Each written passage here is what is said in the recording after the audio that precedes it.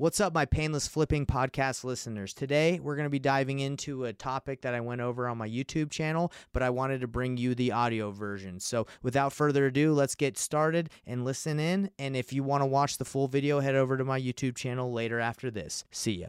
Ever thought you could learn the art of wholesaling deals while enjoying a Costco meal? Welcome to our unique Lunch and Learn, where we blend practical real estate wisdom with the casual charm of a nice Costco lunch. I'm here with Cody Hofhine, and today we're spicing up your wholesaling strategies as much as we spice up our meals. What's up, everybody? I'm Nathan Payne, and this is our special monthly Lunch and Learn. Grab your lunch and get comfortable, because today we're going to be diving into some enriching real estate strategies. Today's menu features insider wholesaling tactics that you won't hear anywhere else, Cody Hofhine's secret ingredients for successful deals, a live Q&A session where we answer your burning questions. Before we start, do me a favor and drop in the comments what you're having for lunch and where you're watching us from. Let's make this a truly interactive Lunch and Learn. So everybody, let's dive right in and let's see what Cody Hofhine has to say and why he is the GOAT. Let's get Cody up here, everybody. Let's give him a round of applause as he makes his way up.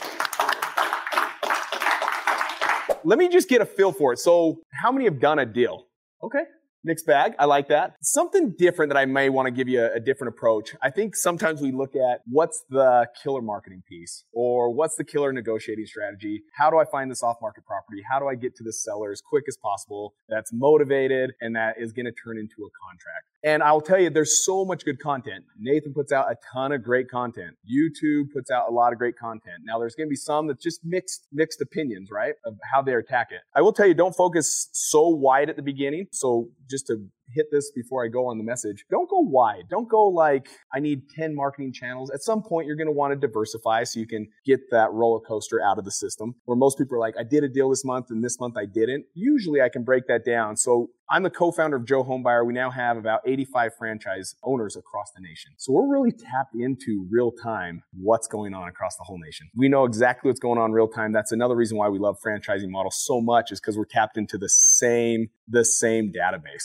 And so as I'm seeing homes go under contract nationwide from all of our franchise owners, I'm really able to tap in and say, okay, what's the marketing piece? What's the messaging? What is the age of the homeowner? What's the age of the home? What is the motivating factor behind it? And it helps us dial in better on what list should we pull, what marketing piece should we do. And so we're always staying ahead of our competition just already from just data alone. How many felt the shift that's been in the game for a while, felt the shift in the buyer's market? Cash buyers that are on your list, and all of a sudden it was like, there's the fight and flight, and then the third F is freeze, right? And they froze. It didn't mean they didn't have money. It just meant, do I want to deploy my money with this circus that's going on in our nation with inflation and interest rates and everything else, right? So we had to pivot. Now, we knew about this in February of 22. We have a gentleman that sits on the board of Joe Homebuyer that is an extremist when it comes to reading the economy. So in February of 22, he comes to him and says, there's going to be a drastic shift Q4 in 22 where the buyers are going to shut off like it's going to be cold turkey overnight. And it did. It was fourth quarter. It came. We were already making the pivot, though, and testing what would be the new model in February prior to that fourth quarter. So we already had practiced and learned everything we needed to do so that when then Q4 hit,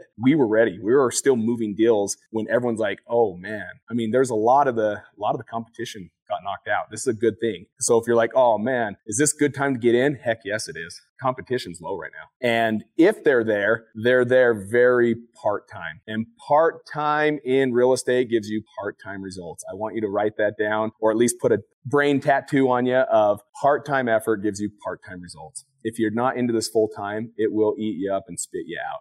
Because there's so many people that are dedicated to do this full-time that just will have the competitive advantage. So that's one thing I'll teach you. Let me teach you a couple books that will help you, because I'm going to go more on this mindset of what's the difference between those that are winning and those that are just kind of, floating through. Maybe they're burning the candle at every end. So it's crazy that I'm going to share with you 3 books. You're like, what does this have to do with real estate? Let me start with this quote, and that is Jim Rohn. He says, rarely does a man or woman's income exceed their level of personal development. So let's think about that. Let's break that down for just a second. What does it mean? Rarely does a man's income or woman's income exceed their level of personal development. Meaning, if we want to be millionaires, you can go through it like most people do in life and just go chase the $1 million. And that's going to be a long race, a race that never ends. And if you can think about just the thought of even jogging a marathon, just destroys me. I'm like, I don't know anyone that loves marathons. Now, you marathon runners, you can love it. For me, it's not me. I'm like, I can't even fathom wanting to run whatever it is, 24, 25 miles. I just couldn't fathom that. Well, think of now,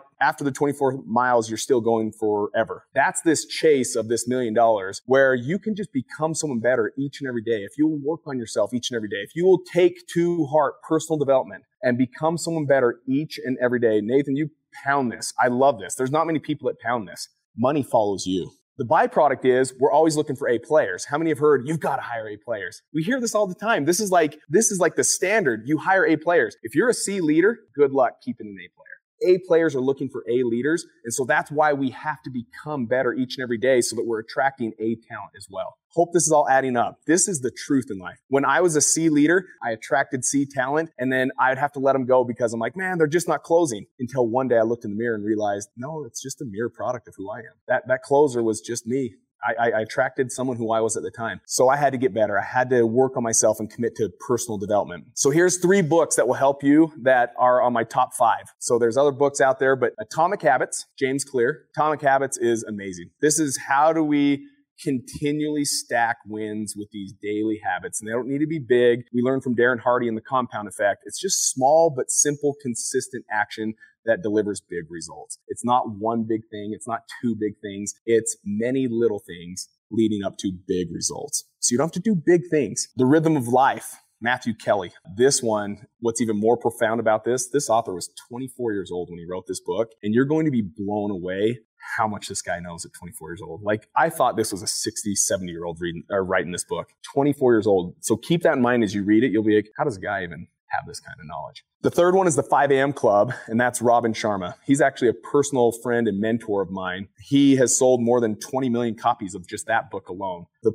person that's willing to win their morning will win their day. This is huge, but a good morning routine starts with a good evening routine. So if you're a midnight owl, you're probably not going to have a great morning routine. And so people are like, well, that's just not me. Just check your habits. What are your habits doing? Are your habits late night? Okay. It's the habits that you're doing that make you not a morning person. You can be a morning person. It doesn't mean you have to get up at 5 a.m. That's what the book's obviously about, right? But his process for winning the morning is only an hour long. He breaks it up in 3 stages of 20, 20, 20, 20, and what you do during those 20 minutes. So the 5 a.m. Club. So if you're waking up at 7, wake up at 6. Just wake up an hour earlier. Win your morning, win your day. That's a promise. I would not be who I am today. I would not have been able to do the businesses that I'm involved in, that I own. There's no way that we'd have over 80 franchises in Joe Homebuyer. We own a digital marketing company.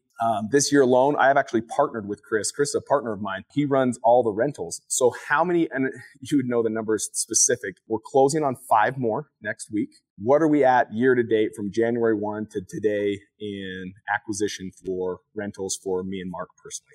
41 doors. So I'm going to add 41 doors to my portfolio this year alone. Me and Mark, we partner on all the businesses that we own. We actually grow this empire together. But 41 doors. Why do we do that? I think the trick is most people look at cash flow. It's like if you can get $300 a door cash flow times 41, oh man, that's cool. Every single month that check's coming in. They're paying your rent and this is, or you're paying your mortgage. But then I don't do it for the cash flow. That's just the gravy. That's like part B. When you have working capital, where you have your businesses paying you X amount of dollars a year, this is how you preserve your wealth. So last year I paid $0 in taxes. This year again, I'll pay $0 in taxes. It's the greatest thing in the world. So it's better than cash flow. Because if you times 41 times 300 a door, what is that for quick math? 12,000? Okay. So 12,000 times 12, you're at 124? 144? 144. My math's that bad. 144. Okay. That's awesome. But what if your tax bill is 250, 350, 400,000 a year, and you pay $0 in taxes? That gets really attractive really quick. So rentals have an awesome byproduct other than just cash flow. Cash flow is fantastic, but preserving your wealth from all your working income, even better. So really fun stuff.